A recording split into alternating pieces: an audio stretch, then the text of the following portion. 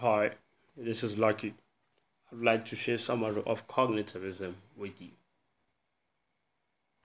Cognitivism. Cognitivism, supported by Gestalt psychologists, is the acquisition of knowledge and skill by mental or cognitive processes.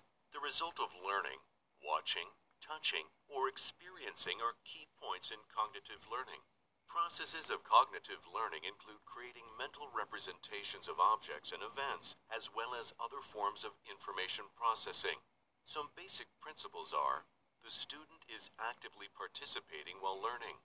The building blocks of knowledge are highly emphasized. Structuring and organizing information assists the learner with problem solving, and learning is viewed as the student taking on an active role, which can be influenced by the learner. One of the main focuses of cognitive learning is how the students remember, retrieve, and store facts in their memory. John Anderson is one of the many psychologists that support cognitive learning.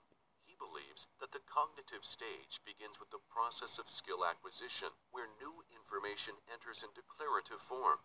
During this process, the student learns about facts that are relevant to the skills they are about to learn, such as descriptions of the procedure. This procedure is usually spelled out step by step. Next, the learner carries out the procedure through his or her interpretation of the verbal directions. The teacher then demonstrates what needs to be done, and the student is carefully monitoring the results. This process is carried out very slowly and requires complete attention. Cognitivism and constructivism share some similarities. However, they also differ in the process of learning. Cognitive learners rely on their prior knowledge, but constructivism involves the learners building their knowledge based on experiences and interactions. Another difference between cognitivism and constructivism is the aspect of learning. In cognitive learning, the students are taught how to do something, whereas in constructivism, the students are encouraged by the teacher to discover principles for themselves, known as self-directed learning.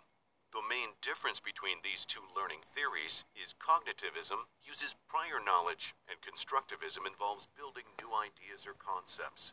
Cognitivism is carried out in the classroom by guiding the students through a project rather than leading them. For example, if the class is doing an experiment on making a volcano, the teacher may start with a KWL, since cognitive learners use their prior knowledge. The students would begin with stating facts that they already know about volcanoes. To begin the process of making a volcano, the teacher would verbally explain the directions. Next, she would slowly demonstrate how to make a volcano while verbalizing the step-by-step instructions. The outcome of this project and learning process not only depends on what the teacher presents, but what the student does to process the information. A cognitive teacher enforces limits and controls on the students, but simultaneously encourages them to be independent. If a student is misbehaving, she politely asks him or her to behave, but does so with a firm tone in her voice. She also thoroughly explains her reasoning behind rules and decisions in the classroom. During a discussion, the teacher is open to the students' opinions and likes an environment where students have the opportunity to learn while practicing their communication skills.